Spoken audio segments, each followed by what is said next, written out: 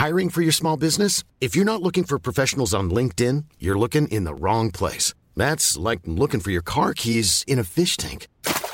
LinkedIn helps you hire professionals you can't find anywhere else, even those who aren't actively searching for a new job but might be open to the perfect role. In a given month, over 70% of LinkedIn users don't even visit other leading job sites. So start looking in the right place. With LinkedIn, you can hire professionals like a professional. Post your free job on linkedin.com/people today. Life is full of what-ifs. Some awesome, like what if AI could fold your laundry? And some, well, less awesome, like what if you have unexpected medical costs? United Healthcare can help get you covered with Health Protector Guard fixed indemnity insurance plans. They supplement your primary plan to help you manage out-of-pocket costs. No deductibles, no enrollment periods, and especially no more what-ifs. Visit UH1.com to find the Health Protector Guard plan for you. There's never been a faster or easier way to start your weight loss journey than with PlushCare. PlushCare accepts most insurance plans and gives you online access to board-certified physicians who can prescribe FDA-approved weight loss medications like Wegovy and Zepbound for those who qualify. Take charge of your health and speak with a board-certified physician about a weight loss plan that's right for you. Get started today at plushcare.com/weight-loss. That's plushcare.com/weight-loss. plushcare.com/weight-loss.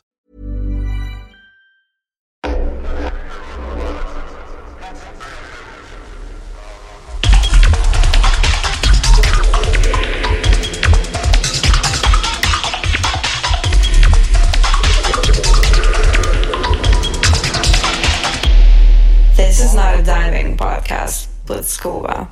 Welcome to the show. I'm Scuba. This is the Not a Diving podcast. Okay, this week on the show, we are welcoming someone who's been running a label for 20 years. Now, if you're a regular listener, you'll know that I have been running a label for 20 years. However, I'm not the guest today. It's Damian Lazarus, as you will know from the title of this episode, but he's been running Crosstown Rebels for 20 years this year. And they are doing a bunch of stuff to celebrate, including Damian coming on the podcast to talk about it. So yeah, great to have him on. We actually don't talk that much about the actual label in the conversation this week. We talk more about the parties that they run, which I guess sort of support the work of the label. It's kind of part of the same thing, I guess. And we get into the kind of relationship between those two things during the course of the conversation. But yeah, so they do Get Lost in Miami, which has been running for nearly 20 years, actually, since like 2006, I think it started. And also Day Zero in Tulum. And Damian, as we hear in the conversation, was a very early person in Tulum, way before the kind of circus that it has now become. And actually, Day Zero isn't, strictly speaking, in Tulum. It's in the general area, though. And yeah, it's a little bit different to the kind of stuff you generally speaking see on Instagram as far as Tulum parties go. So yeah, great to have him on. Really great to have him on. Crosstown's a super influential label and they've just released some brilliant music over the years. So yes, good stuff. We've got a 2-hour conversation this week, so no need for me to prattle on too much in this intro. If you're new to the show, then you can support what we're doing here on Patreon. Patreon.com/scubaofficial gets you through to the two options that we have. First of all, the Solidarity tier, which is $4 a month, which gets you bonus podcasts and just the knowledge that you're supporting this amazing podcast in of itself. And then the Musicality tier, which is $10 a month, gets you all the music that we release on Hot Flush Recordings and affiliated labels ahead of time and in high quality download formats. So that's a pretty good deal, really. Either one of those two things is a pretty good deal. And if you found it in the kindness of your heart to support us in that kind of a way, we'd be really grateful. It really would help us keep the show on the road. So if you like it, then yeah, help us out. That would be very, very nice of you. If you can't, don't want to, that's also cool. Leave us a review or a rating wherever you listen to this podcast. That does help. Follow the Spotify playlist. There's a link in the show notes to that playlist. Lots of Crosstown Rebels records in that list this week. And join us on the Discord if you've got anything to say about the show. If you've got anything, any suggestions, any, feedback, whatever. hotflushrecordings.com/Discord gets you into the Discord server. And if you are a Patreon member, I should point out that there is a private area of that Discord just for Patreon supporters. Okay, with that, I'm going to shut up and we're going to get into our conversation with Mr. Crosstown Rebels. Without further delay, here is Damian Lazarus.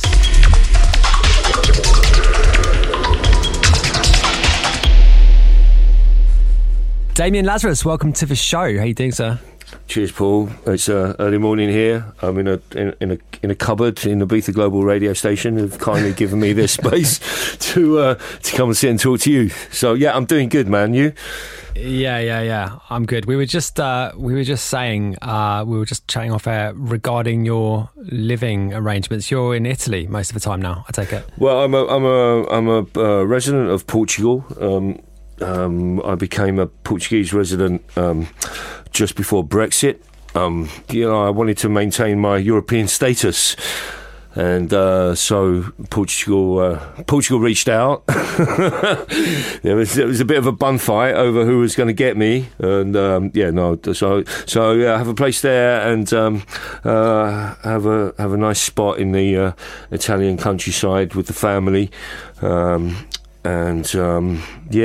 right now I'm on the White Island because summer is here. And you, where are you? You're in Mallorca, right? Yeah, I'm in Palma. So yeah, I've been here kind of on and off for a good few years now. Actually, it's some very nice place to be. It's interesting you bring up Brexit.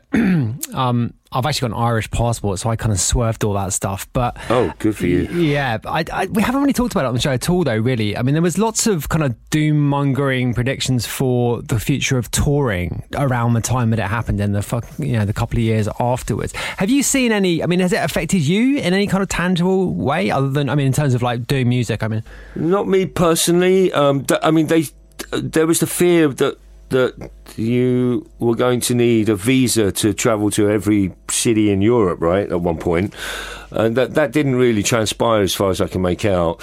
I've had a couple of artists that have attempted to fly over to some events that we've been doing that they've had some issues. But there was a lot of doom mongering, as you said, and I don't know if it really has come to pass, but I'm pleased I got out nevertheless. I mean, like, don't get me wrong, Paul. I'm pretty proud to be British, in the sense that my roots are there. My parents, my grandparents, my great-grandparents, all from London, and I feel a very strong sense of being a Londoner.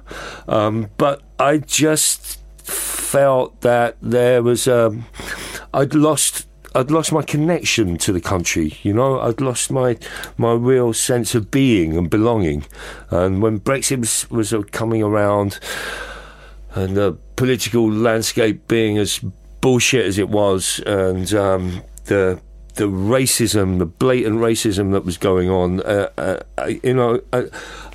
I mean, it's incredible to think that we now have a prime minister of Indian descent in a country that voted to keep the immigrants out. It's a bit of a paradox, that, isn't it? It's the most ironic thing ever. Yeah, right. I mean, ironically, the current Home Secretary is probably the most right-wing one I think I can remember, is also of South Asian descent, right? Which doesn't seem completely to make sense, but yeah. Yeah, I mean...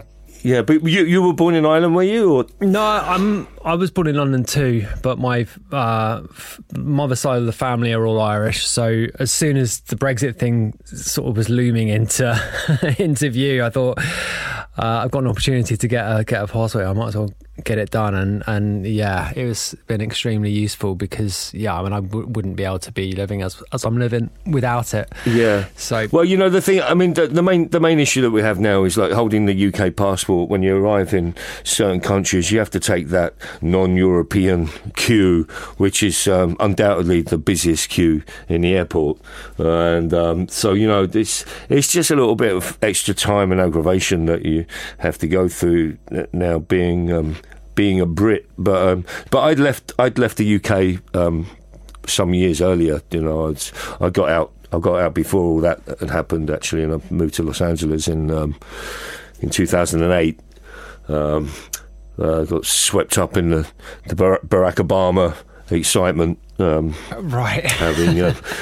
Well, actually, I had a bit of an epiphany. Actually, I've been playing in, I think, Denver, on a US tour in 2007, I guess, and obviously went to an after party as one is wont to do, and then got picked up in the afternoon by the driver. Had to go directly to the airport. And he warned me, actually. He said, I've got to tell you, there's probably going to be quite a bit of traffic because there's this big event going on in the park, and we have to drive through the park to get to the airport today because some of the roads are shut off. We get to the park and there's like thousands of cars parked everywhere, and I'm like, well, what is it that's going on here? And he said, it's this Senator Barack Obama. He's giving his presidential campaign speech in the park today. I was like, do I have time to stop the car? And he's like, yeah, don't see why not. So I hot-footed it out, and I got into the back of the event, and there must have been like 100,000 people in the park there. I stood in the back, and he's on the stage. He was literally just wrapping it up, and it was like, and together we can change the world. And the vibe was just so electric. I got massively caught up in it and felt very emotional. And I was like, well, if this dude gets into power, I'm having some of that. Yeah, okay. So yeah, that was one of the reasons why I left the UK for the US, and obviously was quite disappointed within just a couple of years when not much changed. Yeah, I mean, the Obama presidency was a bit of I think it could never really live up to what was promised, though, could it? Probably, Yeah, I mean, he had aspirations beyond all of our wildest dreams, I think. But I'll never forget that moment that he won the election, and to see that, to feel the power of the emotion of the fact that it happened was an incredible feat, and I think that. Everybody gave him the benefit of the doubt for the first few years, but he had the House against him, and he couldn't really get through any of the idealistic dreams that he really wanted to pursue, and that's the nature of politics generally, isn't it, really? I think particularly American politics is extremely difficult to get anything tangible done, right? Just the nature of the system there seems to be just stacked against any kind of meaningful shifts. Yeah. Why did you move to Spain? Well, I was living in Berlin for a long time, and this is like much more prosaic than your reason. Basically, I was fed up with Berlin winters and wanted to get out of the cold. Slightly less profound, but I mean, Palma's just a great place to be, really. And I don't know. I mean, I kind of was between here and London for a few years, and actually having been living in Berlin since it was middle of 2000, 2007, the week I half moved back to London was the week of the Brexit vote, and it couldn't really have been a worse time, because as you said, I don't know, just the atmosphere in the country around that point was just notably bleak, And couldn't really have been any different to... Oh, so having Nicholas Farage nightmares. Beyond a joke, right? Just terrible.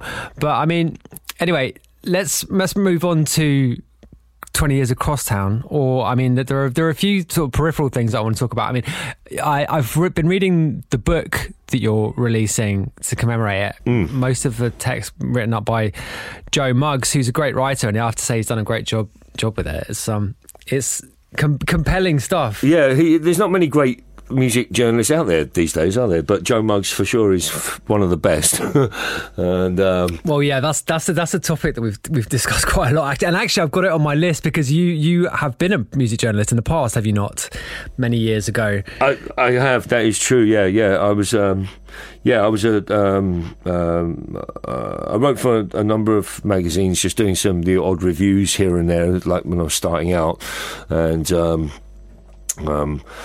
I think Trace magazine and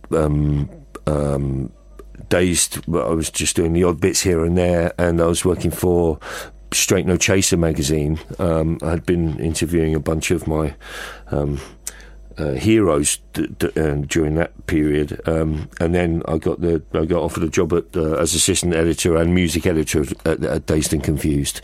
So I did my time as a music journalist. But actually, once I got into Dazed, whilst I was writing pretty much like at least one feature every issue, so every month. I was kind of commissioning more than actually writing during that time, and there were some amazing writers around during that little period there, but these days very few. But yeah, Joe is an incredible writer, and it's interesting. I spent for the story of this 20 years to putting this book together.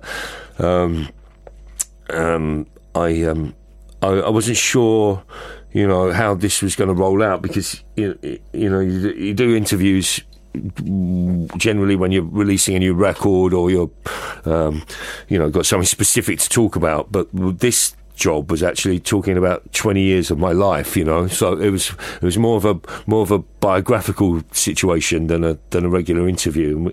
And we met for a number of hours in London, and I think the first meeting we were supposed to just meet for 2 hours and chat, but I think 5 hours later we were still on it, and then we did an extra 2 or 3 sessions on the phone. But what was incredible for me to see the difference between someone that really knows what they're doing and just someone that's just in it just to kind of get free music, which a lot of music journalists generally are, free guest lists and free tunes.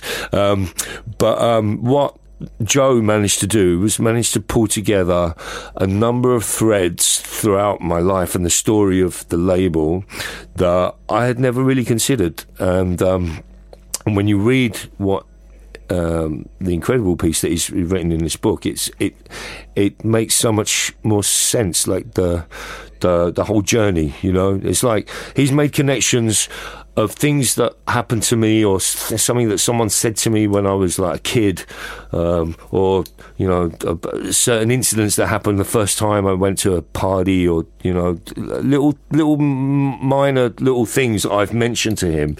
He's kind of made connections with the way that I work these days, and the reason why certain things have happened over the years.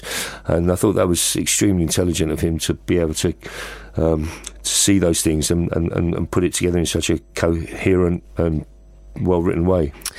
Yeah, I mean, it does read extremely well, and I think we're going to find out if we have the same opinion on what those themes are. I mean, I had a first question written down, which I haven't asked yet, which I will do so now, which is possibly one of those themes. It's certainly one of the themes that I drew out of it, and that was just the kind of raw hedonism, which kind of is pretty apparent actually throughout.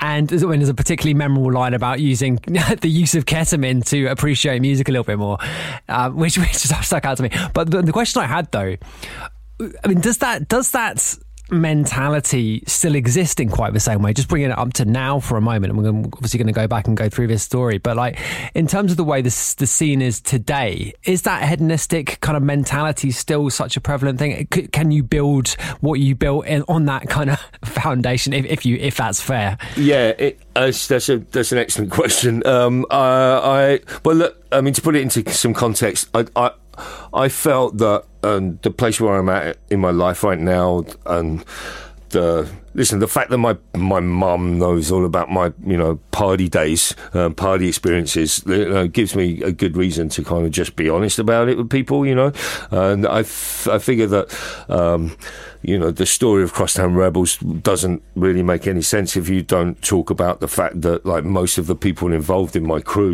love to party, and including me, and I felt that if I'm ever going to really tell the real proper story of the label, and what this whole thing has all been about for the past 20 years, it has to be very honest and open. So yeah, I mean, there were moments over the years where certain pharmaceuticals led to various kind of alleyways and doorways to new sounds and musical experiences that I don't think I would have maybe experienced had I not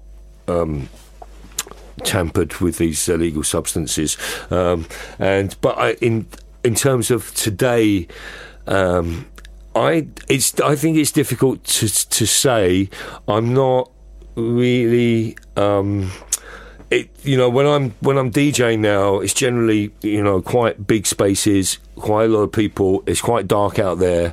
I don't see much gurning going on. From my perspective, it's difficult to see what is going down on the dance floor. I mean, for sure, there are some nasty drugs out there. And I'd like to just preempt this by saying that I don't advocate the use of drugs for young people, but I don't, at the same time, I'm fully aware that it's just part and parcel of life's, cycle, and people want to experience stuff. I've always told people when they ask me, about certain drugs that, just make sure you know what you're doing and always do them with people that you trust and just be careful. But I don't know really what's going on out there. I know that 2CB is something that loads of people seem to be doing around the world. It's not something that I like personally. I mean, who wants to walk around with a pink nose? I mean, let's be honest. But yeah, I mean that I think that's definitely taken over from the ketamine thing. I think there was a period of like going from K to G to 2CB, and I think that's kind of where we're stuck at the moment. I played at a party the other day, and I was in the green room, and someone put a bunch of wraps on the table for everyone that was around, and it and then I saw people kind of picking them up and opening it, and then the guy was like, "Oh, by the way, it's speed."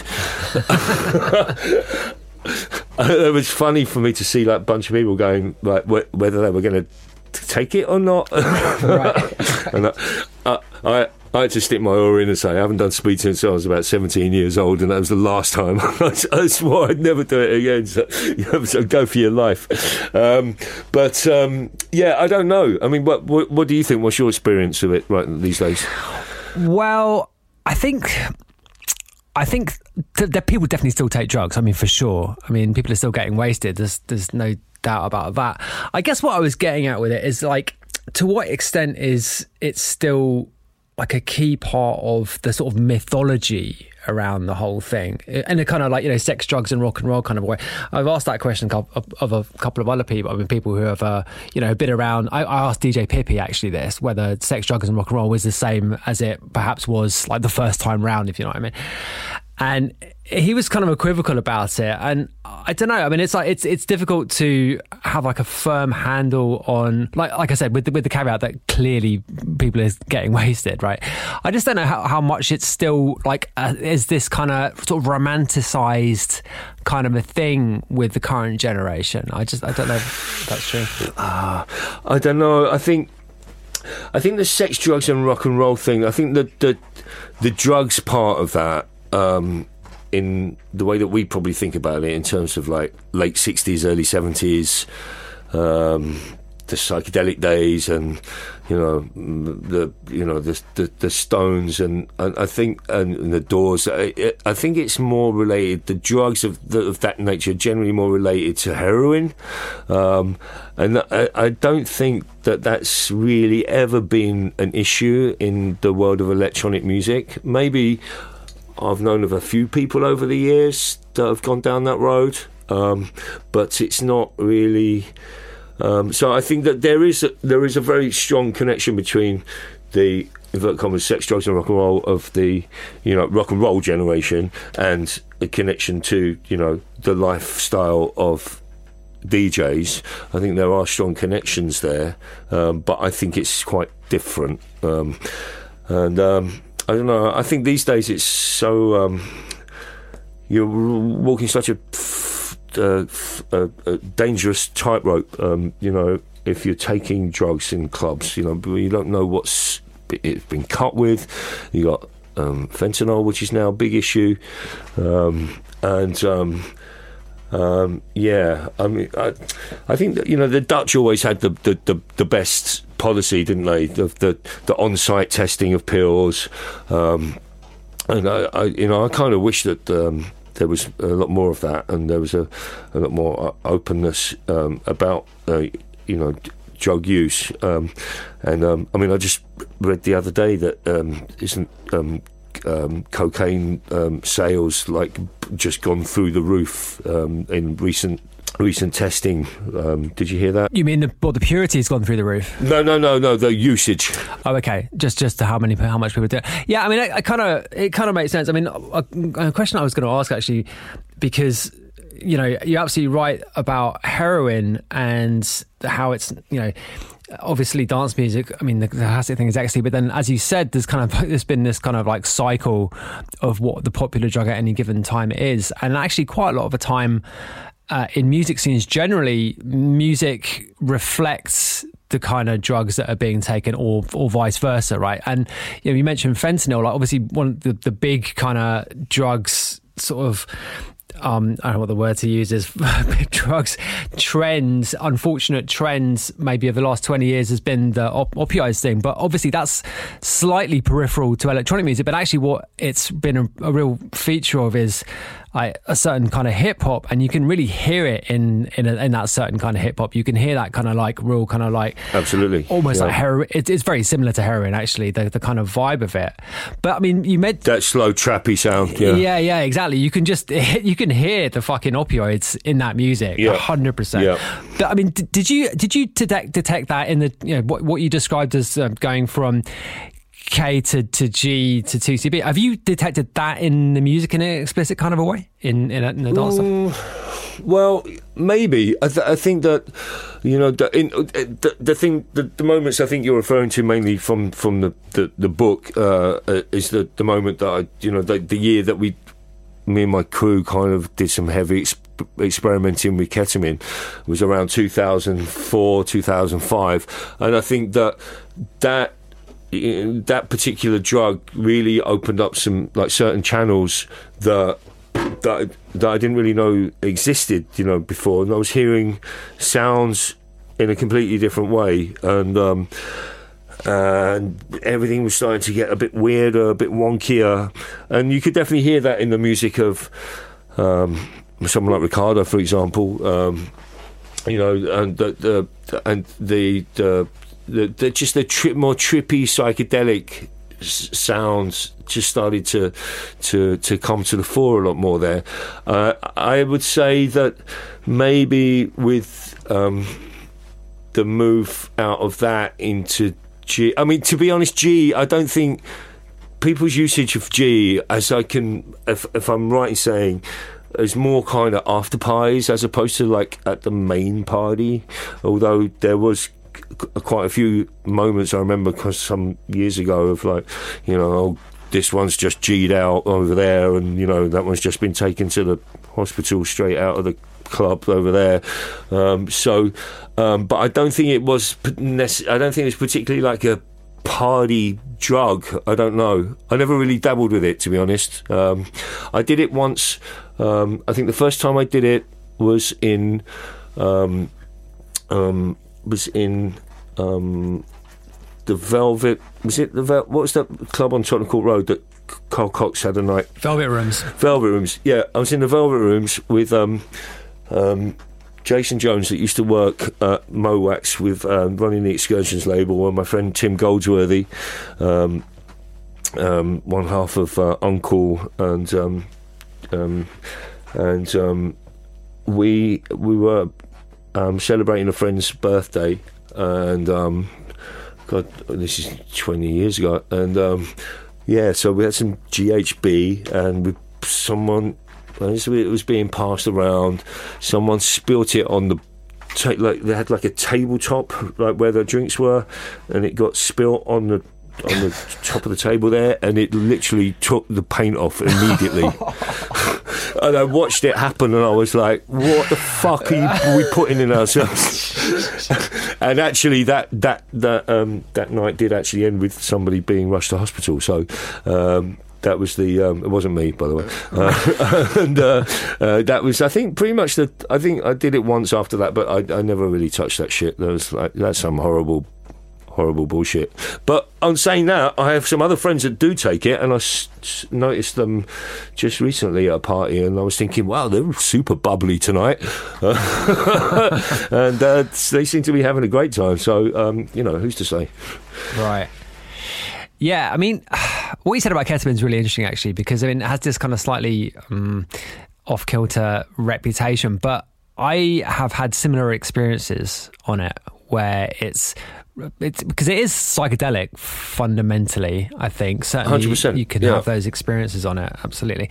And I've had one or two experiences on K where, really profound out-of-body experiences that stick with you, a really heavy kind of meditation kind of session can do, it's like, it really has that, it can have that effect, absolutely. But it's a kind of counterintuitive thing as well, because it's not, you wouldn't think that to be a party drug, but I mean, that time period in particular, it was the kind of minimal drug of choice, wasn't it? I mean, those...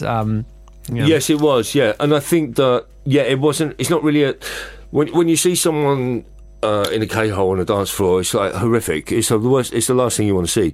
But because it's a very insular thing, so I think it's more like a self motivated like music experience. So like I said, we were kind of dabbling with it, at more after parties, not in the actual club, and. You'd just be like listening to some weird and wonky music and just thinking, wow, okay, now this is making so much more sense. And I mean, for sure, it definitely helped my musical direction. I definitely opened up some new avenues for me musically, and I think it helped me to follow a musical path that I'm still experimenting and working with today, which is a more psychedelic sound, a more trippy and weird take on electronic music. That's kind of where I sit very comfortably now musically, but I'm not taking that drug every night of the week to kind of get there anymore, Yeah, that's handy. Okay, so one of the things I definitely want to talk about in depth are the various parties that you guys have done around the label. Like, there's definite, like, it's a kind of supporting thing, I guess, and really the first question I wanted to kick off with on this topic was, like, to what extent was the idea of having kind of these kind of experiential things to support the label? I mean, to what extent? What is the relationship there, I guess, is my question. The relationship between the parties and the label, yeah, and how much was it a kind of like a sort of a calculated thing, if that's the right word? Maybe that's not the right word, but for sure, how much of a strategy was it? Yeah, for sure, not a strategy. For something that made itself aware to, apparent to me over time. I think that, like most labels starting out in London 20 years ago, my first attempts at making a party were very small. The first thing that we did was a party called Slash and Burn. It was at the Key, which was part of the Bagleys complex in King's Cross. And I did this once a month party called Slash and Burn. Paul Tubbs was promoting it with me, and it was the first opportunity I had to kind of pull together all the first new artists that I was working with on the label. This was like a monthly thing. Like Andy Weatherall played, Kiki and Silver Surfer, Rob Mello, Ewan Pearson. I remember bringing over people like Phonique, Jennifer Cardini. So this is like the first time that people were experiencing like a bunch of these new artists that we were working with on the label. And then from that one, I started this. I did a couple of like warehouse parties with Jamie Jones, before Jamie had his label, he was doing this thing called DJs Can Dance, and he and I and James Holden actually put together a couple of warehouse parties. It was like a Crosstown Rebels and Border Community thing, which was really dope. And so I guess at that point, I was already seeing, something how I could like. Branch out from just doing something on my own, create an experience with other people, bring more ideas into the pot as opposed to just doing something by yourself. And then after that, I met. I had like a very fun experience with Michael Mayer. And from Compact, and he and I created the party called Stink. With working with Jamie Ritchie and Darren Smart at the T-Bar in London, and that was like me and another label combining to bring something new together for London, and that was an incredible monthly event on a Monday night, and then. Let me just stop you there. Let me jump in. What year was that? Just so I can place this. Okay, so Stink would have been 2007, 2006, 2007, and we did the first Monday of the month at the T-Bar. I think it was like £3 to get in. On the opening night, we had about 1,500 or 2,000 people queuing up Shoreditch High Street to get in. It was a phenomenal success, and I had like Cozy, Super Pitcher, Jamie warming up still, I guess, around that time, and we had like Minilog play live. I think Matthew Johnson played. It was a who's who of like what was happening in our scene and the minimal scene and the Cologne scene. Conrad Black, Matthew Deere, then we had like one night we had Mr. C on the mic, Really? Yeah, so it was just like it was an incredible kind of melting pot of like London's coolest and finest like party people, and I think at that point I'd started, I guess my DJing like career was just starting to go up another little notch there around that time, 2006. So I'm starting now to kind of see the world a little bit more and travel around and have my eyes open to new ideas and party scenes around the world. So, and I think I'd realised at the end of bringing Stink in London to a halt, I think I'd realised that I was almost ready to kind of like knock London on the head and move on. And that was around, like I said, 2008 when I moved to LA. But I think really and truthfully, the big turn for me was in 2010 when I went to Burning Man for the first time. Okay, let me stop you there, because this is something that I want to get into in depth. But let me just ask you a question about the early parties first. Like, how useful was it for you for running the label to have these events going on? Like, to what extent was it a key part of like the early development of the label? Oh, it was massive. It was massive because I'm like discovering new artists from all over the world, but to the bigger world out there, they're just a name on a record, and I wanted to try to bring these people to life more, and one of the ways to do that is to create an event or create a party where you can bring this person over and people can go, right, okay, I've heard that guy's record, I've heard this girl's music, I can see them play, see what they're about, and 9 times out of 10 all these people that I'm working with are just like you or I, like hedonistic madness.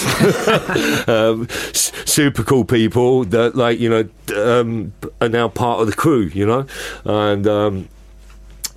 and so yeah, I think it's very important to marry up label releases with parties. It kind of really gives it gives you an opportunity to kind of like make your record 3D, turn it into a 3D animation, where you can create a vibe around the record, and then of course you get to that big moment when the artist plays the record and the place goes absolutely berserk, and then it's like, suddenly a new career has begun, So yeah, really, I always thought it was a really important thing. But actually, I was doing it before Crosstown Rebels, when I had the City Rockers label, from like around 2000 and 2001. We did two similar things there. But we had an office in. So City Rockers was a label that I ran with this guy Phil Howes.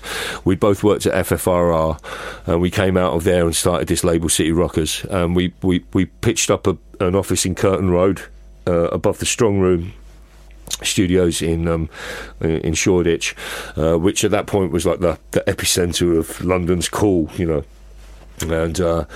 and we. One afternoon I was walking around the area and just aimlessly walking around the area, and I think I'd gone over to Spitalfields Market because I think there was some dude selling records over there that I wanted to go and check out, and as I was walking across the road, I came across these steps going down in the pavement opposite the market, and I was like, I wonder where this is going to lead me. It's always had a bit of a nose for experimenting in places I probably shouldn't have put my nose into. So, but I walked down these steps, and it turned out to be Public Life, which which is and there was a guy there alone, and he was fixing up something in the bar, and there was a bar there, and I'm like, this is a public toilet, and I'm like, sorry dude, but what is this place? And he said, it's like an art gallery. I was like, how long has it been here? And he's like, well, not that long, but I'm the new owner, and I'm just sorting something out. And I said, have you ever thought about having a party here? And he said, oh no, we've done like a little thing. We had an art exhibition here and a party after recently. And I was like, okay, do you mind if I come back in a couple of hours with my partner? So I hot-footed it back to the office, and I said to Phil, I was like, I've just found this fucking mental place. And we go over there together, and he's like, wow. And we just sat there and we were like, how can we bring City Rockers to life in London? Like, what can we do we can use this space. This is around the corner from our office. And we sat there and we brainstormed it. And we came up with Friday afternoon every week for 10 weeks that summer. We would put a party on in this place. But Friday afternoon, like from 2 p.m, the idea being that no one should have to work after 2 p.m. on a Friday.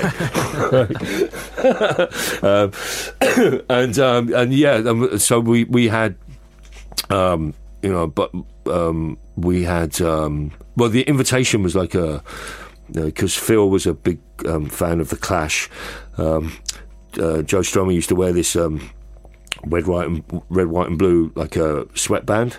So we made these. We bought a bunch of those, and then we attached like the information for the party onto this sweatband, and then we just handed it out to people, and that was the invite to the party, and then within 10 weeks we had like Jarvis Cocker and the Strokes on the dance floor, Felix the Housecat DJing, doing a live link up to Pete Tong on Radio 1. It was like, it just went off. And so that was like one of the first kind of big things that I'd experienced, like, having an idea, and just like really like putting it into action and seeing it work, and making sure you got the right people around you to kind of help facilitate that. And then we took that idea, and then we found this other place called Cynthia's Robotic Bar, which was in London Bridge. I don't know if you ever went there, but they had this like robots that would serve drinks. It was kind of weird and very ahead of its time. Yeah, and again we did a similar thing there, and we called the party 21st Century Body Rockers, which linked in very nicely with City Rockers. And the residents were Too Many DJs, Errol Alkan, FC Kahuna, and myself. And then we'd have guests, and I'd fly in like DJ Hell, played one of his first shows in London there. Miss Kitten, Ellen Alien came. We had the Scissor Sisters have an aborted mission to play a live set, but but that's another story. But yeah, so building an event around a label was something that I'd already experienced, but by the time I started Crosstown Rebels the following year, so yeah, like I was aware that. Like a Sonar, for example, within the first couple of years of starting Crosstown Rebels in 2003, I was doing the first, like, I was pitching up a Crosstown Rebels, sticking our flag in the sand in Sonar and saying, okay, we're a label, we should have our own party with our own artists and our own vibe. So yeah, I'd say it was always a really, really important thing for me, but yeah, it wasn't really until going to Burning Man in 2010 that I really started to appreciate the idea of what an experience could really be. Okay, yeah, so Burning Man. I've never been to Burning Man, so I've tried to pump a few people on this show for information about it with varying degrees of success. So I wonder if you can give us a vivid description of what it's like, or what it was like when you first went. I try and recall my first trip. So I'd heard quite a fair bit about Burning Man having moved to LA in 2008, especially from people like the Wolf and Lamb guys, Soulclap guys, and Denise Curtel, who was signed to Crosstown. That crew, actually, it was that crew and Lee Burridge were the people that I knew were already had some involvement with Burning Man, but Zev and Gaddy from Wolf and Lamb, they'd been going since 2001, and we actually we made a film about it, one of our Rebel Rave films about it. You can see them talking about it in that. It's really real eye opener. But I remember talking with them about it and I didn't want to know too much. I just wanted to make sure that this is something that I should definitely check out. So my then girlfriend and I at the time living in LA decided that, okay, we're going to go. It's 2010, and we didn't really know how or who to kind of pitch up with when we got there. So we decided to basically organise our own camp. Now, anyone that has been to Burning Man would know that generally most camps are around 20 to 30 of your best mates, and you'll pitch up together and create your headquarters for the week. Because, as you know, Burning Man is like a 7-day event where you're left to your own devices, and you have to bring everything in order to survive the week's the week's experiences, whatever that may be. Bad weather, dangerous conditions, eating, not dehydrating, etc. So you need to be very well prepared for all the elements and in advance. So we'd had like a couple of people kind of give us a bit of a kind of do's and don'ts list in advance, but we didn't really know what we were doing. So I just kind of put it out into the world within my crew and artists on the label and friends that, okay, we're going to go and do this thing, Burning Man, do you want to join us? And we had 110 people sign up to come with us on our first year of Burning Man. It was a massive undertaking, building your first ever camp for 110 people that have never been before. But that's essentially what happened. But it was like, that was like, Jamie and Lee Foss and, a bunch of like artists that you know, and friends and related industry people, and we pulled it off. And but to answer your question about the experience, so I decided to drive that first year. We rented an RV. I lived on the top of a big hill in Echo Park in Los Angeles, and it was virtually impossible to get the RV up the hill in order to pack it full of all our stuff, our bikes and all the crazy amount of stuff that we'd like prepared to take for the camp and everything. So that was a major mistake number one. So it kind of, that put us back a few hours when we had to like start, you know, going up and down the hill in various cars and to pack the RV. Right. And then of course and then we pulled over into about 5 minutes. I'd never driven one of these things before. It's fucking huge, this thing, and I'd never driven one. And we stopped at a Best Buy to pick up a bunch of like electrical stuff that we needed. And of course I drove into the back of somebody within 10 minutes. It was like, oh god, this is going to be a fucking disaster. But then we did the drive, and I have to say that really added something special to the whole experience. You know, doing the drive from LA to Black Rock City in Nevada, with a stop overnight, where we tried to, you know, get a little bit of rest into like hour 12 of the journey or whatever. But of course, none of us could really sleep because we were all too excited. So so we got back in and cracked on driving, and it took about, I think door to door was about 18 hours. So then you arrive, and then you're in like this kind of queue. Suddenly you've been driving alone for hours and hours and hours, and now you're in this kind of queue that's forming, and you don't quite know what's going on, where you're going. You start seeing these like flags and posters that are telling you like kind of esoteric kind of little kind of quotes and things to just kind of get your mind wandering, and don't look back, just look forward, you know, shit like that, you know. And then you arrive because you've already got your tickets, and then, you know, the rangers stroke police kind of come on board into your vehicle, and they're checking for drugs and, you know, and stuff, and you're like, wow, okay, this is pretty serious, this thing right now. we're now about to get in, and then you get in, and then the first thing you do is you, as a newbie arriving into Burning Man, it sounds a little bit lame now, but it's on your first experience, it's a must do. You have to kind of lay down like in the desert sand and roll around to the sound of a bell, kind of like It's a Wonderful Life, you know, when the sound of the bell, angel gets their wings.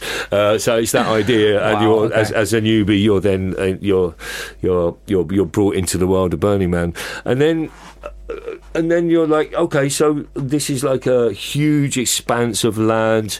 There's some weird mutant vehicles driving around. There's like weird, strange looking mainly naked people walking around. There's like, but it's the day one, so there's a lot of people just like, there's a lot of moving around, you're just trying to figure stuff out.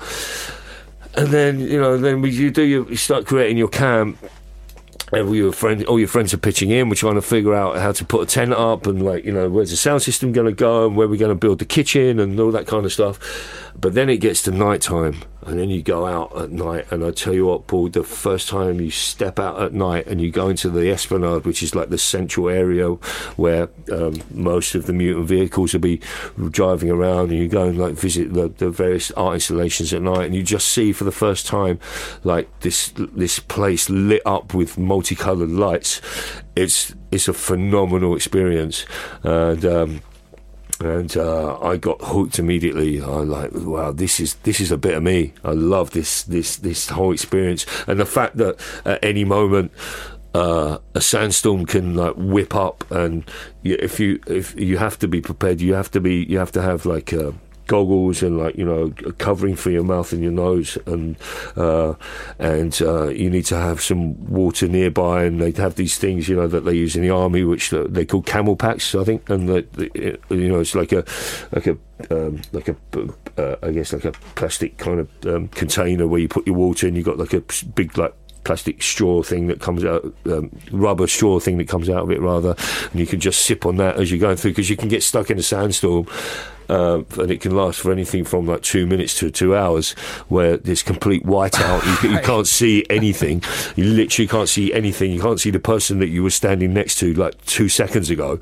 And it's really like disarming and bewildering.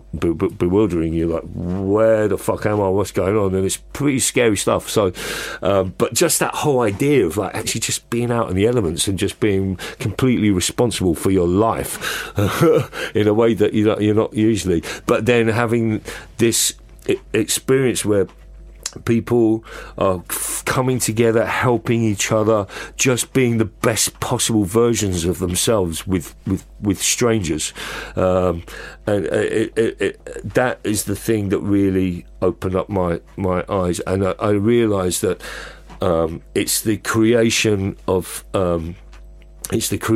something very special that's like very well thought out, very well considered, that has a very strong artistic sense, that really helped me kind of open my eyes to kind of building my own experiences, i.e. Get Lost or Day Zero.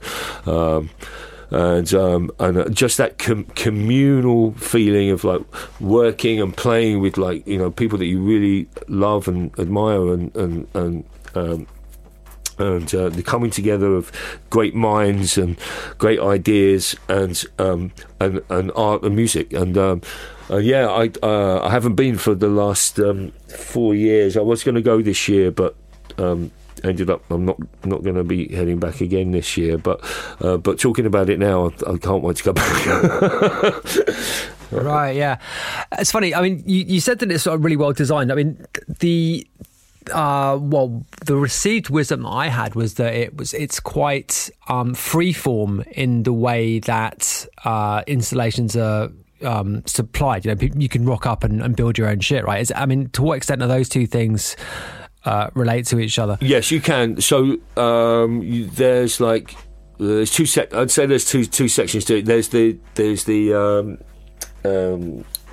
I don't know if you can picture it, but it's like if you're looking at Burning Man from an aerial view from above, it's like a clock face. So the outside perimeter is is where people camp, right? And that's separated by streets and roads on like a grid, and then so people can build whatever they want within their camp area. So any art that you want to show or design or create there, you can do that pretty much without within reason. Down to size or whatever. You can pretty much do whatever you want to do in that area in your own camp environment, and people can come and visit that at any time. But then in the main kind of, let's say, public area, which is the esplanade and the deep player, so when from the middle of the clock moving out, is that kind of area where it's all high level, large installation and art pieces, which you need to get either funding for or you need approval, and you need to kind of submit your design and ideas, and the Burning Man authorities need to check that what you're building is safe and all the rest of it. So but that's where the real magic is, because that's where you see the temple, which is one of the most incredible things about Burning Man, actually, is the temple, which I don't know if you know, but every year this incredible temple is created. It's a different design every year, and it's the place where people bring an artifact or a memory or something that they've written or drawn or painted, which is in a commemoration to someone or something that has passed away in the last 12 months. So hypothetically, you might have lost a parent or a loved one or a pet, and this is the place where you bring something that you've created in advance of Burning Man to bring specifically to the temple and attach it within the interior of the temple. So you'll find, so you arrive there and it's completely silent inside, unless there's a musician playing some form of beautiful kind of ambience, and most of the people inside are very emotional. There's a lot of crying, and so you go in there and you put your own memorial on the wall, or you just walk around and read other people's, and it's extremely emotional and comforting feeling, because you totally establish that, you know, we're all on this planet suffering from the same losses and emotions and issues in our lives, and it's a very very special place. And then at the end of the end of the week, the temple is burnt down, so the entire festival gathers around the temple to watch it burn down. That's the Sunday night. They burn the man on the Saturday night. They burn the man on the Saturday night. So there's and then there's like a big party afterwards, and then on the Sunday night, the entire festival comes around the perimeter of the temple in silence to watch the temple burn. And it's the moment where 100,000 people basically come together and, you know, consider what they've just experienced over the last 7 days and just have a moment of reflection. And that's pretty much the end of the festival. And, you know, for me, that must be pretty intense, right? Extremely, yeah, it's extremely intense. And, like, you know, in my previous, I've been 10 times, I think, 10 times, and you know, for me, that's the end. I don't want to party after that. You know, it's nice to go back and you know, hang out with your friends, and you've got to dismantle your camp or whatever, and start getting yourself prepared to get the fuck out of there. But yeah, but for me, that's like just that whole thing. You know, this is something that someone had an idea to create this thing, and then 100,000 people were there in silence, you know, experiencing this moment. And you know, and this is, you know, I think that's this is what one of the things that like really kind of helped me kind of start to think outside the box with, you know, how to create an experience around, you know, this music that we're doing and our whole. I'm Sandra, and I'm just the professional your small business was looking for. But you didn't hire me because you didn't use LinkedIn Jobs. LinkedIn has professionals you can't find anywhere else, including those who aren't actively looking for a new job, but might be open to the perfect role, like me. In a given month, over 70% of LinkedIn users don't visit other leading job sites. So if you're not looking on LinkedIn, you'll miss out on great candidates like Sandra. Start hiring professionals like a professional. Post your free job on linkedin.com/people today. Everyone knows therapy is great for solving problems, but getting therapy has its own problems too, like finding the right therapist, fitting into their schedule, and of course, the cost. Well, BetterHelp can solve those problems. It's totally online and built around your schedule. It's surprisingly affordable too. Connect with a credentialed therapist by phone, video, or online chat, all from the comfort of your home. Visit BetterHelp.com to learn more and save 10% on your first month. That's BetterHelp, H-E-L-P. Experience, you know. Right, yeah. So you mentioned Get Lost and Day Zero, which were the two parties I really had in mind when I asked this initial question that brought us here.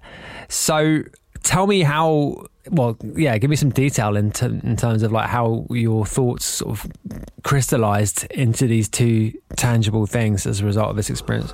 Yeah, well, Get Lost actually started back in 2005. So that was Get Lost was my kind of first attempt at creating like a US version of a party that would suit the label, and I did it. I started it with.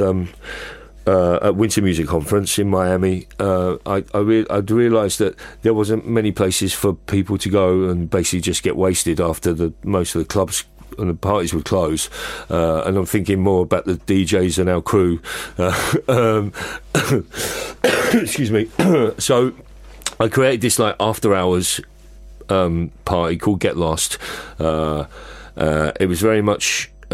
Its origins were actually in you know what we were talking about earlier with the ketamine experiences, because I'd made this mixed CD which I had written on the CD. You know, I just called it It was like I'd made it as a result of a summer experimenting with ketamine, and I'd made this mix. It was super trippy and out there, music being played at half speed, and then just weird and wonky sounds. And then I called it Ket Lost, and and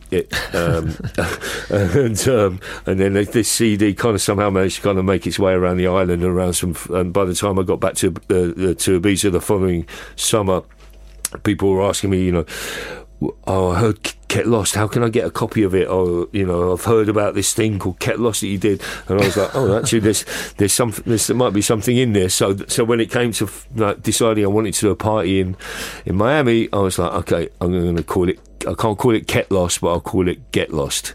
And so that was the start of that. And like I said, it was like it just started as an after hours. I remember the first year it was like Pierre Bucci, me, Matthew Styles, I think Jamie Jones playing. And was it at Electric Pickle? No, it was in its first year. It was in a place called Studio A, which was next door space.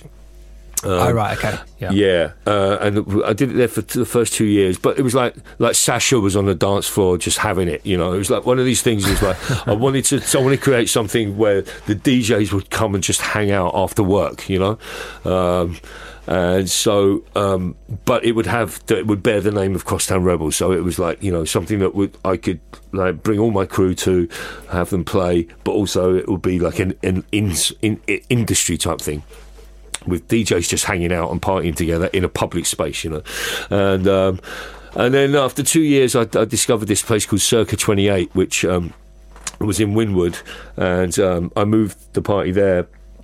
And there was a guy that came to that party called Will, and he saw the space, and then bought it and changed its name to Electric Pickle. So, yeah. So I was, from day one, the party started at 5 a.m. in the morning, but Electric Pickle had this kind of outdoor like terrace, and as the party was just starting to get like busier and busier, I was like, well, can we open the terrace at we're still open at 5 a.m. inside, but can we maybe open the terrace at 9 or 10 in the morning and have another area of music going? And after a lot of back and forth, we were able to make that happen. So now I had this kind of indoor after hours scenario, but then people rocking up a bit later after breakfast to kind of come for the outdoor bit. And then you were asking me how much was this programmed in advance, but no, everything kind of happened very naturally. The thing just grew and grew and grew, and then I started to work with when I found some amazing people like Eden, who's my creative director, and Anna Reefer, who does a lot of the artwork for the label, and people I was hanging out with in LA, and I knew that these were the right people to work with me creatively on this party, and we just started to kind of expand our ideas, and then start to bring more art to the art and crazy installations and immersive little moments in the parties, and just started to get lost up to what it is now, which is 10,000 people and 7 stages and 95 artists, but and a crazy playground. Now we have this circus celebration. So let me ask you, what was the influence of the Burning Man experience in that development of the party? Was there something really tangible there that kind of built into it? Just the well, like I said, it's still.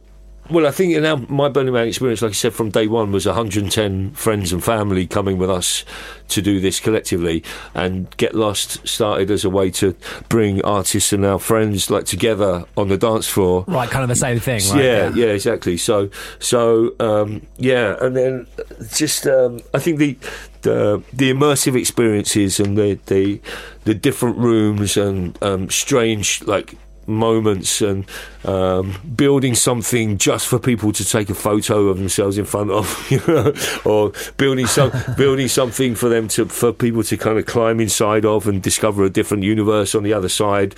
These kind of ideas.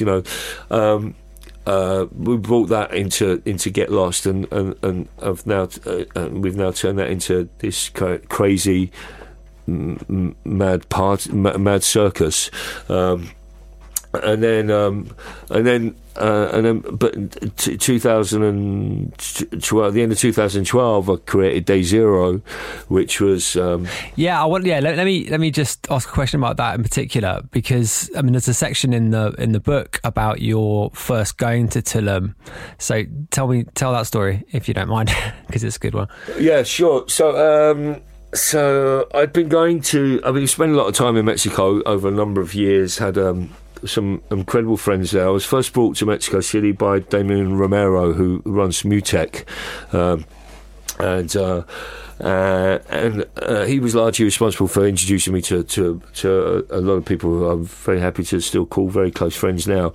And so I'd been spending a lot of time in Mexico, and a few people had mentioned this place Tulum to me, and it just was something resonated. It just stayed in my mind, and I'd gone to play for the first time in Playa del Carmen, in a club there, and my first time there. I don't know many other DJs that had been there. Maybe some of the more progressive DJs had been playing there, but so the club's called the Santanera, and so I go to play there, and a friend of mine, Vicky from Manchester, was travelling around Central and South America at the same time, and we'd arranged to meet in Playa del Carmen, and so she came to the party. We hung out, having a proper laugh overnight, and then in the morning there was this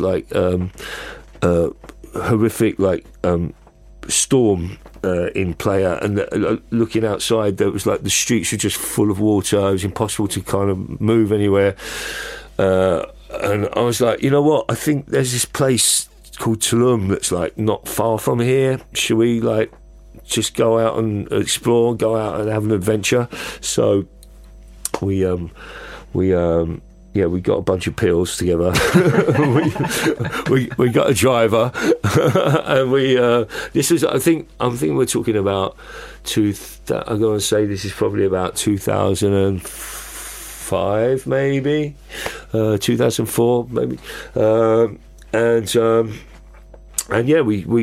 we head up to Tulum in a taxi, and got to the beach, and there was literally nothing there. Maybe two hotels on the beach at that time. There was hardly any bars or restaurants or there was very, very little setup. It was just pristine paradise. And we found this place Esmeralda Cay, I think it was called, and it was a hut on the beach. Had a bed with a mosquito net, a swinging bed, and steps out onto the beach, and we just watched the lightning storm through the night. There was no electricity, so after my battery in my laptop ran out, we had no music, and I just sat there, and I just completely fell in love with the place. And I was like, this, I don't think I've ever been to anywhere more beautiful in my life. And you couldn't be in the middle of the beach there, which you can't imagine. Now, if you're there now, you can't imagine it being as empty as it was back then. Its growth has been ridiculous over the past 15, 20 years. So I just fell in love with the place, and then I would then return every year, but I kind of wanted to try and keep it a little bit of a secret. Just I could see that over the next couple of years, you can see every time I go back, there'll be there's new little hotels just been built there, or there's a new restaurant's just been built there. And I was like, okay, so the party scene is down in Playa del Carmen, but this place, Tulum, is this is where we're going to come to recharge our batteries and just hang out. So I would tell close friends and artists and that I work with about the place, and we'd go to Tulum to hang out. We'd rent a house or something and just have fun. And then after a while, people would be like asking me, "Okay, I need to do a party. You should make a party here." And I was very anti it. I was like, "No, I don't want this. I don't want to bring electronic music to this place. It just feels too mystical and special to me." I was like, "This is a place that I'm feeling very at home at." I don't think this is a place for electronic music even, really. But then, after, it was an impossible thing to keep secret for too long. And right, when Pliers just up the road, it's an impossible task to keep the two things apart, I guess. So when was the first Day Zero party then? 2012, did you say? Well, I'd been doing these Rebel Rave parties as part of the BPM festival, which was in Playa. And I'll be honest with you, I must say it's a bit of a misconception that that Day Zero is actually in Tulum. We kind of say Tulum, but it's because everybody gathers in Tulum. But I've still never actually created a party in Tulum as such myself. Day Zero is actually outside of Tulum. But anyway, yeah. So I'd been doing these Rebel Rave parties with the BPM festival. Part of the thing that I'd learned about trying to make our own experiences was my parties should always try to be in places that other people are not doing parties. So if we're doing a festival set up like with BPM, they're doing like 3 or 4 shows a day across 4 or 5 days or something, and so all the venues are being used like once or twice a day by various different promoters or labels or whatever. But my thing was always like, okay, I want our party to be unique and like it to feel like different and exclusive. So we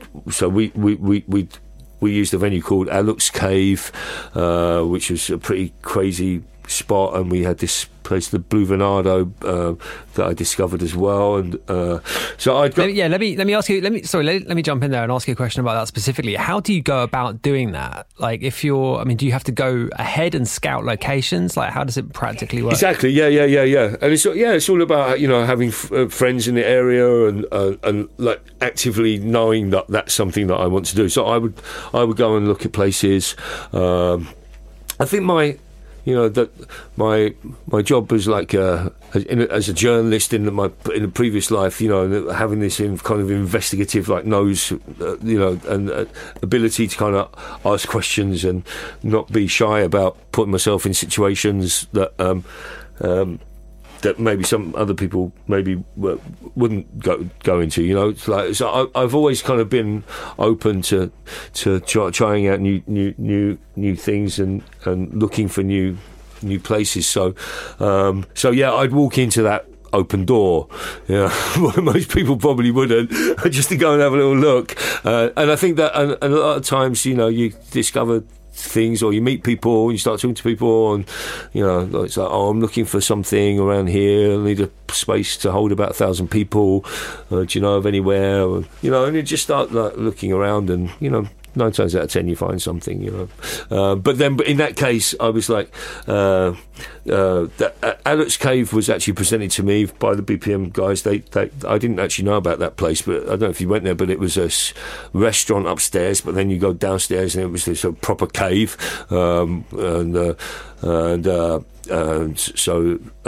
that was very unique. I think they thought no one else would want to use it, but when I saw it, I was like, this is the most perfect location for us.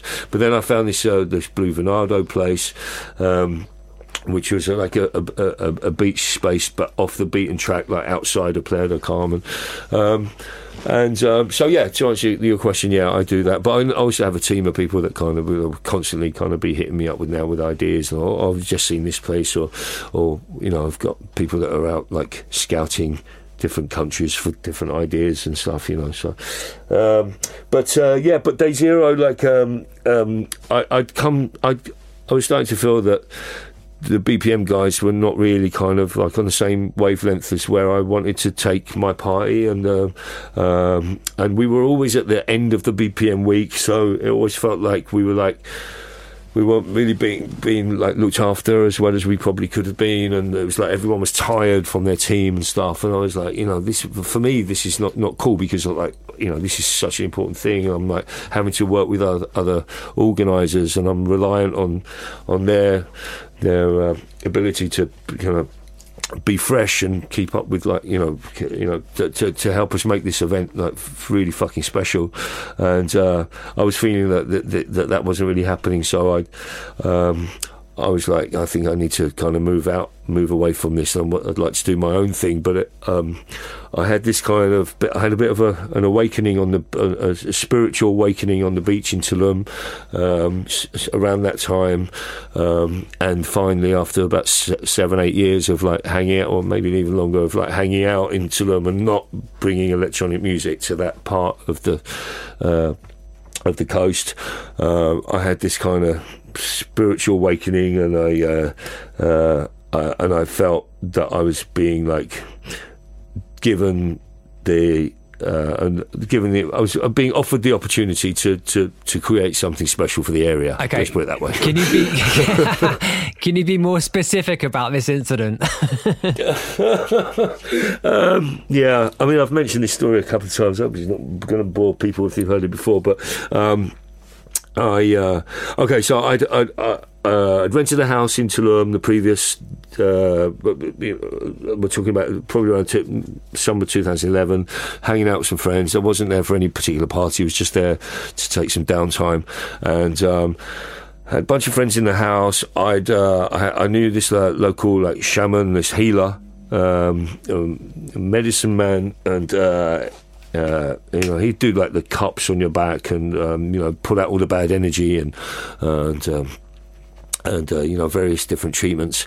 And so I offered everyone in my house the opportunity to have a session with him, and there was a bunch of people, and I was going to be the last one to go, and so everyone had their treatment, and everyone's very happy and very chilled, and then it's my turn, and I've been waiting all day, and I was really excited to see him, and I lay down on the bed, and he puts his hands over my body, and he's like, I can't, I don't, there's something here, like I shouldn't be touching you right now.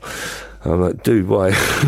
He's like, oh, there's something wrong with you, something? I'm like, I'd had a hernia operation like about 6 weeks before, but it was still healing, I guess. But he picked up on that energy, and he was like, "Yeah, you're still healing, like, and I don't want to interfere with the healing process, so I shouldn't touch you." And I'm like, okay, can you suggest? I was pissed. I was like, can you suggest? Is there anything that I can do? Because I feel like I'm in need of a little bit of. I needed a little kind of bit of I needed a mystical boost. Let's put it that way. And he said, okay, yeah, tonight is a full moon. You need to go out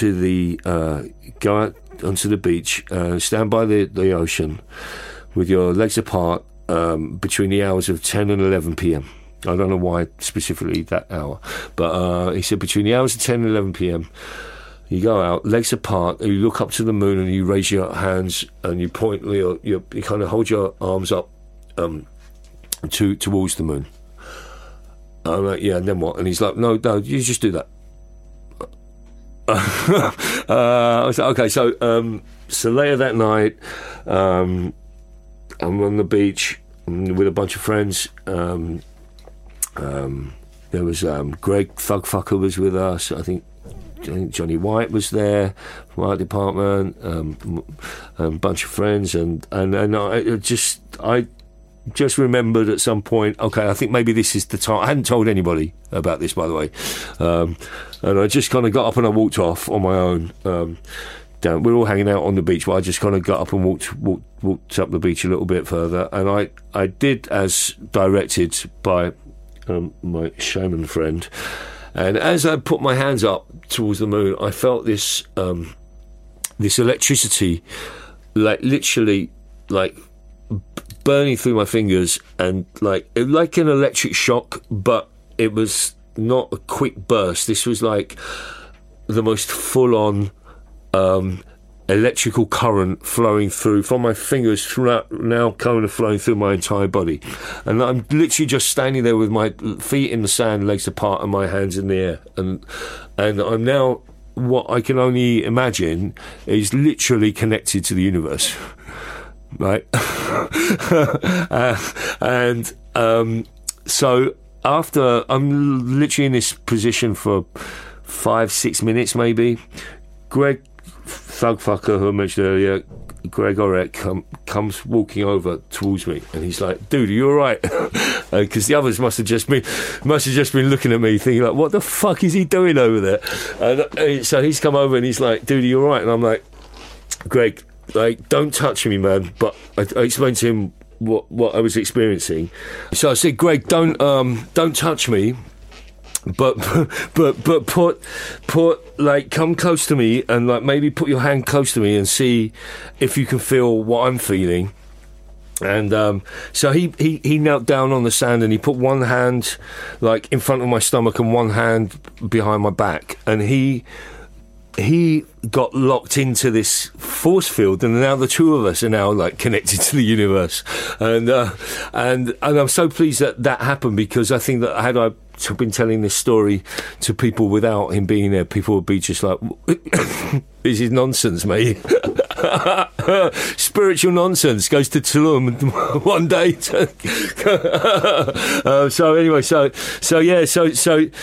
after a while, like, he's like, he's as baffled about the experience as I am, and then after a while the feeling just got too strong, and I felt like I have to let this go because it was overpowering, and I just kind of fell to my knees, and we kind of like sat talking about it for a minute, and then we went and joined the other guys, and we explained to them what had just happened and tried to make sense of it. And I think ultimately I was being offered an opportunity. I think it was a sign from someone or something, or that maybe it was time for me to kind of like create an event that would tap into the reality of what the Mayans really, built this place for. And so with the utmost respect, I tried to create an event around the end of the Mayan calendar that was coming up on the 21st of December of that year, 2012. And the end of their Mayan calendar cycle, many people believe was like the Armageddon, the end of the world.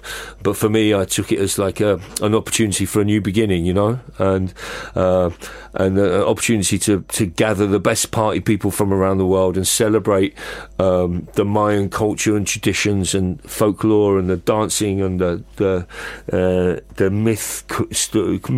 creation myth stories, and to marry ancient civilization with a new music and arts festival, and I felt that at that point I had the great, amazing team of people around me, and we could go on to create something very special for the region that would be a beautiful experience. And it was only supposed to be that one-off event, but it was so mind-blowingly incredible that we then decided to bring it back every year in the first week of January, and Day Zero is now into its like 10th or 11th year. Nice. Let me ask you about the event in particular, or the experience in particular.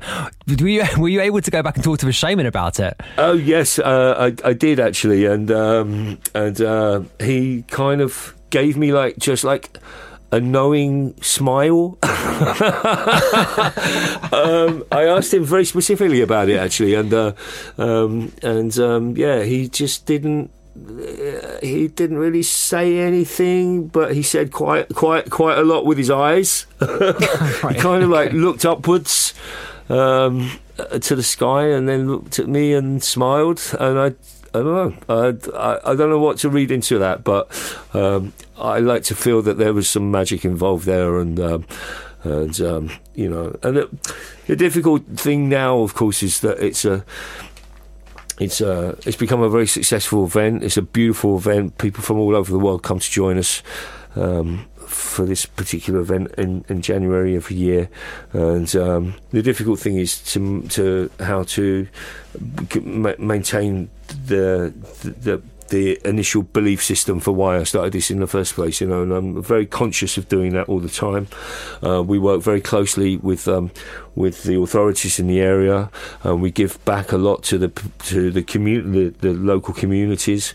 We employ hundreds of local people. We now sponsor the music music classes in a local school. We do a lot for the children in the area. You know, and during the pandemic, for example, we were subsidising kind of packages for people who weren't able to work and stuff, and you know, the food packages and blankets and food parcels and stuff for the local community. And I feel very closely aligned with the region, and you know, it's not without its problems, Paul. In all honesty, it's a very difficult place to make an event of this size, but I know for certain we don't want it to become bigger than it is. You know, I could easily, you know, pack in more and more people, but we want to keep it at the size it's at, which feels safe, and we don't want to be greedy, you know, and put more and more people in. It's we just create something very special. And just to give you a little example about how the magic continues, I'd say two stories actually. One is that with the weather, it's always a bit of a difficult time of year, you know. First couple of weeks of January, it's generally summer there, but you never know. You could hit some rainy days, and of course, being out in the jungle, you know, all day rain could really screw us up, you know. And so for the week before the event every year, you know, my whole team are like closely watching the weather forecast, and to be honest, pretty much every year rain is expected on the day in advance of the event. You know, we'd be checking it, and it'd be like 3 days to go. It's saying it's 50% kind of thunderstorm and rain between, you know, such and such an hour.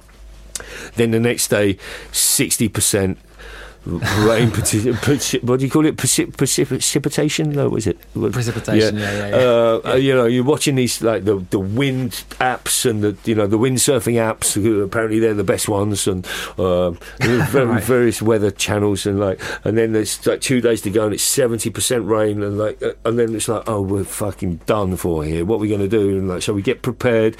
We got coverings for, you know, doing the important things just in case. And then, so a couple of years ago, this was happening, and it looked like it was virtually 100% chance that it was going to rain for like hours during the event. But what actually happened was we opened the gates at 4 p.m. It rained it started to come down at 1 p.m. We were having the artist lunch not too far from the venue. It started to piss down buckets, right? Like buckets. This could ruin a festival, right? It stopped raining at 4 p.m. just as we were about to open the gates. Right? But we did have to kind of hold the gates for about an hour while we kind of cleaned up as much as we could. Like, not me personally, but my team did.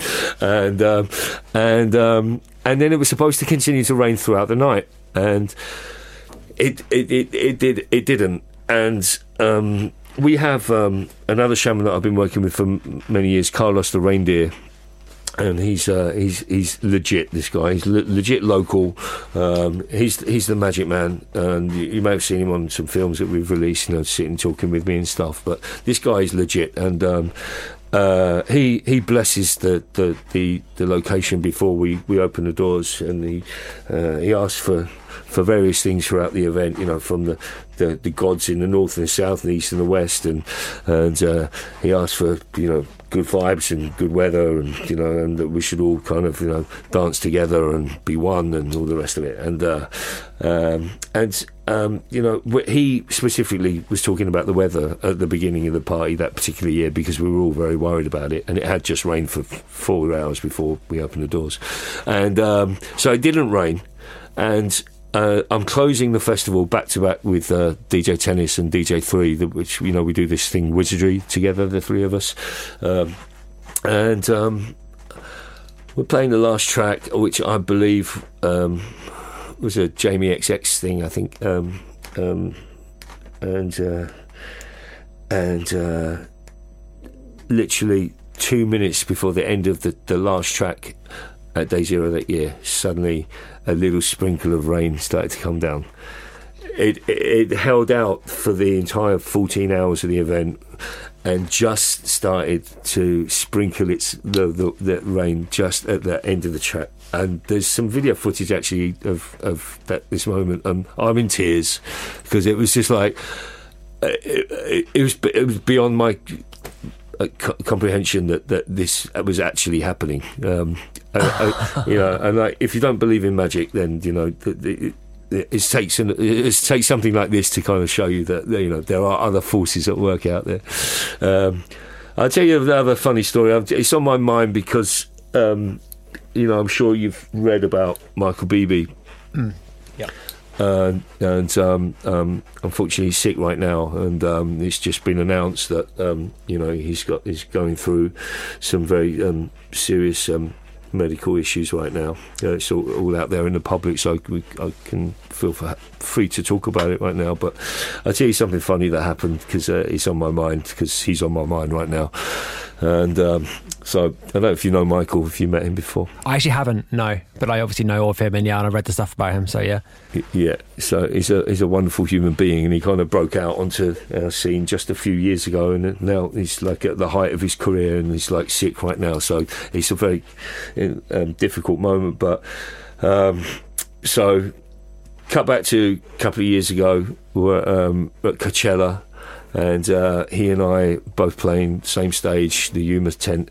We had and then afterwards we're hanging out. We've got a mutual bunch of friends that we both hang out with, and so we're all together hanging out, and we're going to play at this after party that Framework have organised in this airport hangar in the desert.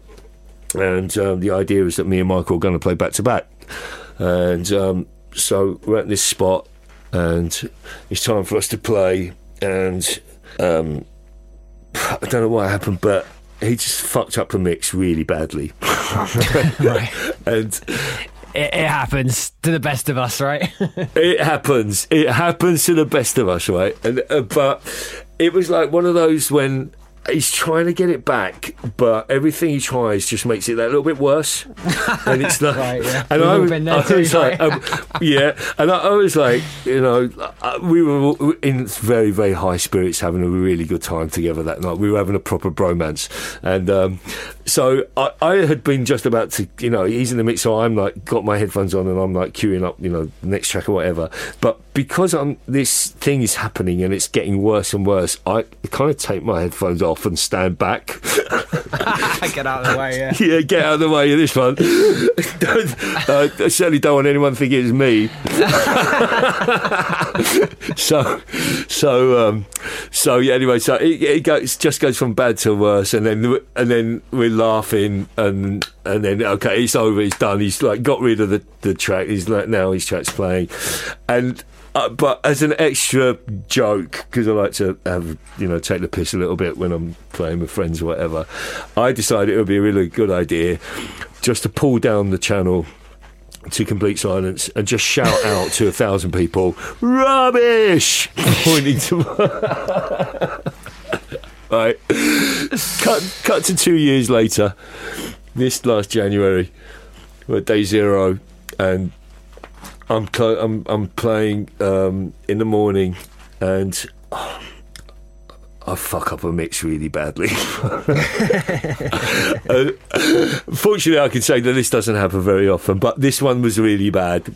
And I turn around and I didn't even know he was there. There's Michael Beebe in the booth standing right behind me, and he's like, he got this like Cheshire Cat grin on his face, and he's like pretending like he's smoking a cigar. And he's just like nodding at me, like in front of everyone in the booth. I had no idea he was there. Anyway, that was just a nice little kind of Michael Beebe Day Zero story. Okay. Yeah.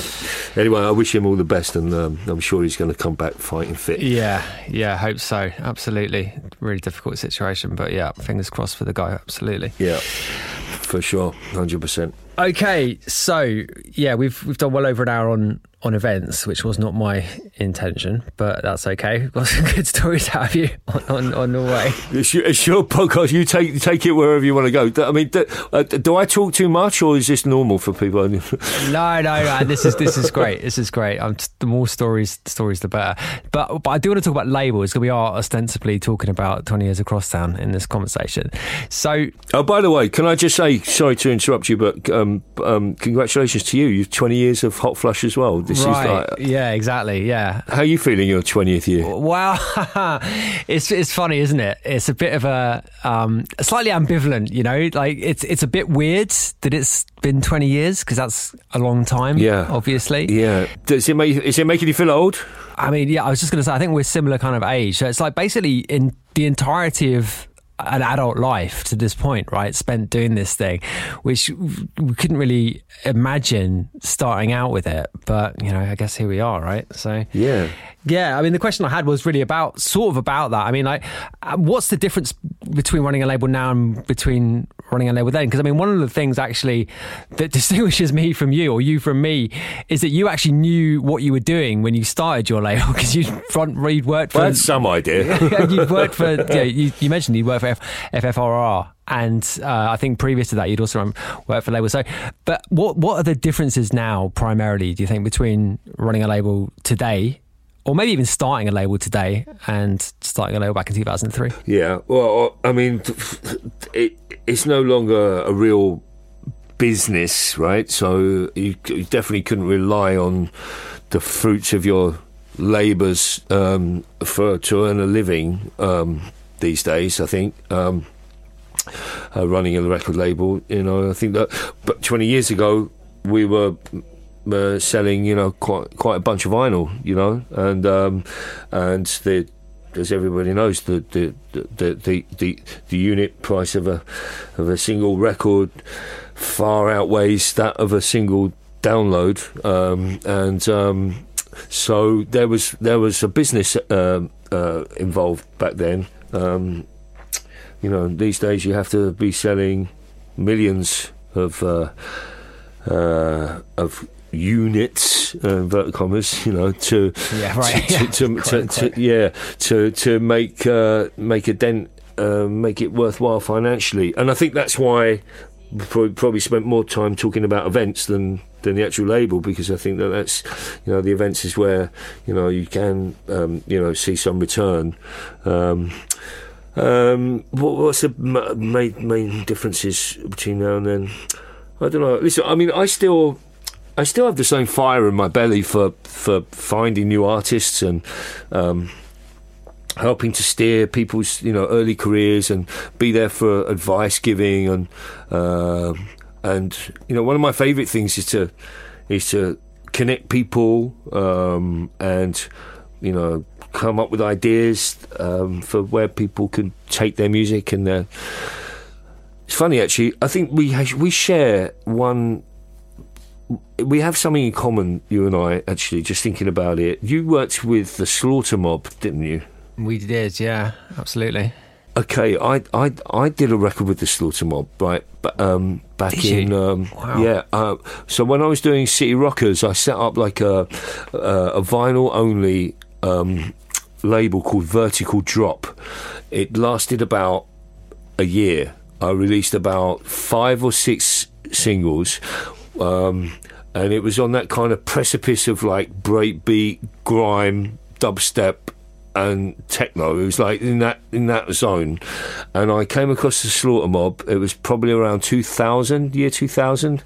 Wow. Okay. Yeah. And I came across the Slaughter Mob, and I suggested to them that they should work with Cecile, the Jamaican reggae artist, and I hooked that up, and that was one of the early experiences actually that I had in having an idea and actually seeing it through, and I think that the reason I bring that up is because I think that, like I said, that was one of the early experiences I had, and it's something that I still do today and still thrive on that. And I think that having a label for me is about thinking outside the box, and developing ideas. I mean, don't get me wrong, I love it when people come to me with a fully finished vision of their art. There's nothing better, and it makes my life so much easier.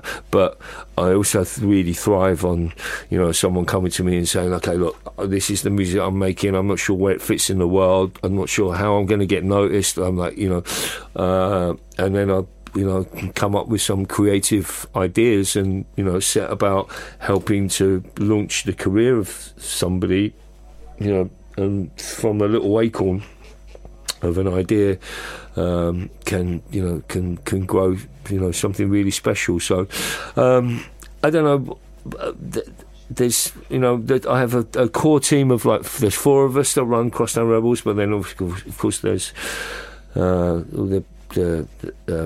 the distribution people, the PR, and the other outsourced people, the marketing and stuff. But there's a core of 4 of us. There were 4 of us when I started it back 20 years ago. Not the same 4, but there was so not much has really changed. I still really love doing this. I think there was a moment recently when Ed, my manager, reminded me that it was actually last year. He reminded me it was it's going to be 20 years of Crosstown Rebels next year. You should do something. And my initial knee-jerk reaction was no. Yeah, right. I was the same. Totally. Yeah. That's making me feel old. Yeah, there's a little bit of anxiety there, right? It's like, I don't know about this. Yeah, it was I don't know about this. But then he was like, "No, man, not many people can say that they've had 20 years running an independent record label, electronic music label in this day and age." And 2 of us are sitting here now. There's not many more. So he persuaded me, and I think that this is testament to where I'm at as a with this whole thing right now, in that I had been having kind of some thoughts that maybe it's time to pack it in. Maybe I can just be nice to spend more time with the family, and not have to be dealing with young artists so much. Right. When I've got young children, I could be taking care of a lot more. But then he kind of persuaded me, and I was like, okay. So within a couple of days of thinking well, let's ignore the 20 years and I might just pack it in. I'd come up with a concept of a compilation album with unreleased gems and new remixes, and a 240-page book, a movie that's still being worked on, and a 10-date global tour to celebrate these 20 years. And actually it's been one of the highlights of my life, to be honest. The past few months, it's been fucking amazing. I've so enjoyed every minute of it. So yeah, and then the next thing that happened was I came across some incredible music over the past 2 or 3 months, and just signed a bunch of new music that I'm just going to be releasing well into next year. So I guess I'm not going anywhere. I'm not going anywhere just yet. Yeah, totally. So you mentioned there, bringing through new artists, and that kind of I guess the kind of that aspect of A&R, which is something else that I really enjoyed that side of it too. And you've also talked about many times in this conversation, you've referenced the crew, referenced your, team, and what you were saying up the front about how the various things that run through Joe's piece is that one of those things, that kind of like community aspect to what you've done throughout your career? I think so. Yeah. I guess so. Yeah, I'm not sure that Joe actually makes that the connection, the specific connection. But you have. No, absolutely. Just in how you articulate it yourself. Yeah. I think that there comes a point when you realise you can't do everything on your own, and you need to have people around you that you can trust and rely upon. You need reliable, trustworthy people that are with you on this journey, because it can be a pretty fucking lonely existence being a DJ, right? For all the love and the incredible shows that I play, and all the love that I receive, and the support, and I still love DJing so much, but when you get back to your hotel, you can be a pretty fucking lonely existence. You're just that was a big high, and now down to being a hotel room. You know what I mean? It's like so I think that I just the idea of, like you say, community, having friends around, but only working with friends really is an important factor. And I think that's really once I realised that, and I kind of made sure that all the people around me are really solid. And you share just to share both the ups and the downs of this business and this life. It's important to have people around you that you love and respect. Yeah, absolutely. Okay, so what were the things then from in your mind that Joe managed to connect? What were the dots that you had coming out of that? Well, there was like little incidents. There was like something that.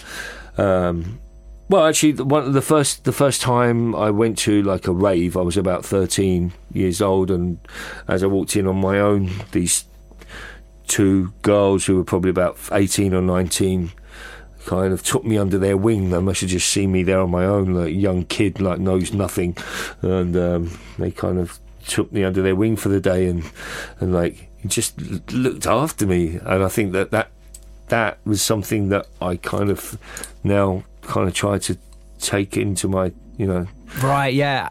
And that's an A&R thing as well, right? That's the kind of sort of almost kind of parental mentality that you have around artists that you signed. Yeah. Exactly. Yeah, exactly. And I don't know what else, like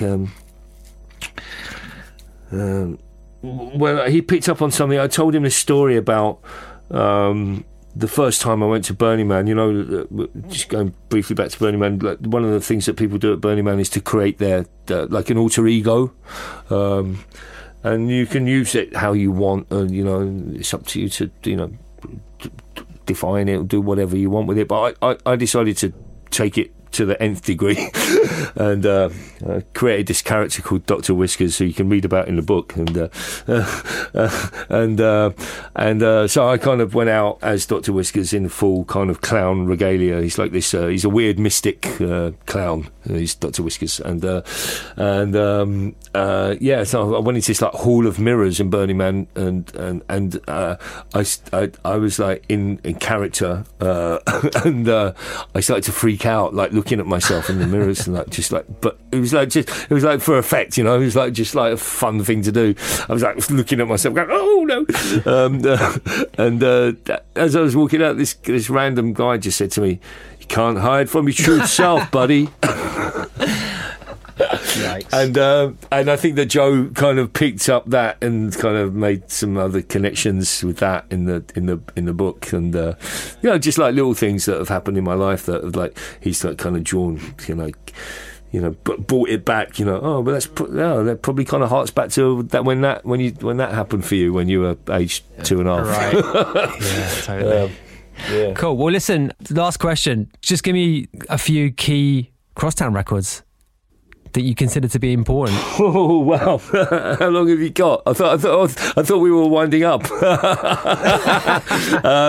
Oh mate, I don't know, man. I mean, I think that there's the obvious one. Yeah, just the ones that jump out to you. There must be, I know how it is when I get asked this question. Which are the ones that spring to mind? Yeah, I mean, there's so many, but I think ultimately, I think art department without you has to be one of the most kind of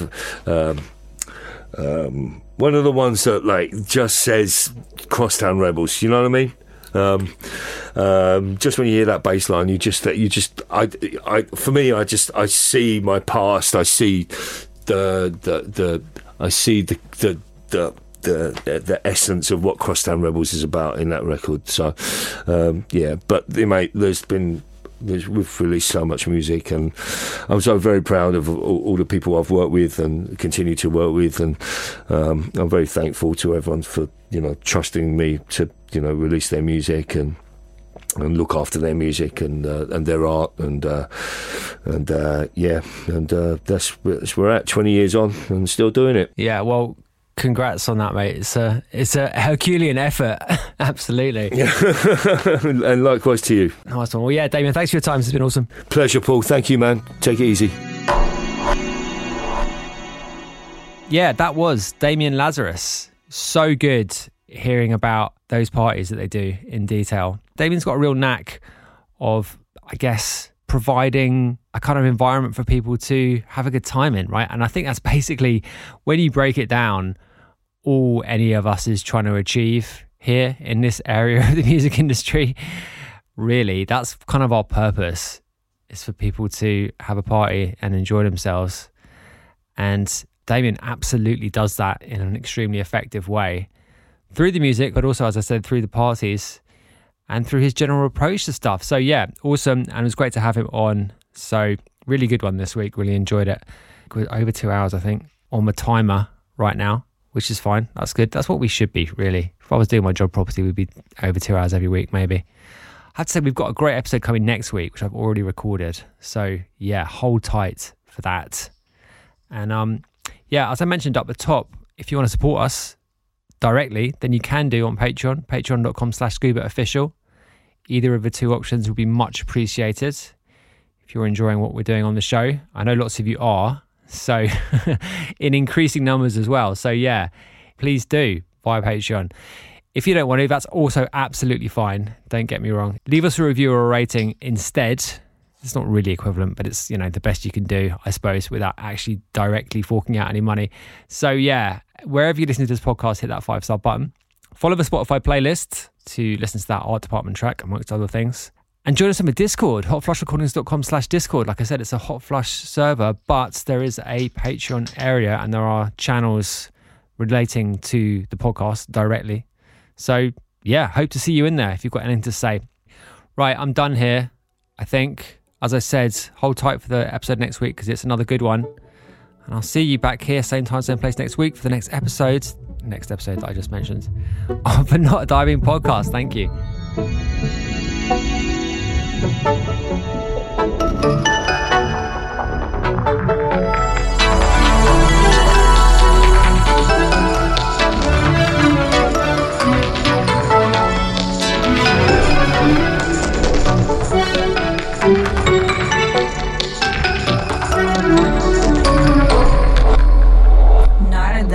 Podcast with Scuba. Mom deserves the best, and there's no better place to shop for Mother's Day than Whole Foods Market. They're your destination for unbeatable savings, from premium gifts to show-stopping flowers and irresistible desserts. Start by saving 33% with Prime on all body care and candles. Then get a 15-stem bunch of tulips for just $9.99 each with Prime. Round out Mom's menu with festive rosé, irresistible berry chantilly cake, and more special treats. Come celebrate Mother's Day at Whole Foods Market. Even on a budget, quality is non-negotiable. That's why Quince is the place to score high-end essentials at 50 to 80% less than similar brands. Get your hands on buttery soft cashmere sweaters from just $60, Italian leather jackets, and so much more. And the best part about Quince, they exclusively partner with factories committed to safe, ethical, and responsible manufacturing. Elevate your style without the elevated price tag with Quince. Go to quince.com/upgrade for free shipping and 365-day returns. Planning for your next trip? Elevate your travel style with Quince. Quince has all the jet-setting essentials you'll want for your next getaway, like European linen, premium luggage options, buttery soft Italian leather bags, and so much more. And is all priced at 50 to 80% less than similar brands. Plus, Quince only works with factories that use safe and ethical manufacturing practices. Pack your bags with high-quality essentials you'll be wearing for vacations to come with Quince. Go to quince.com/pack for free shipping and 365-day returns.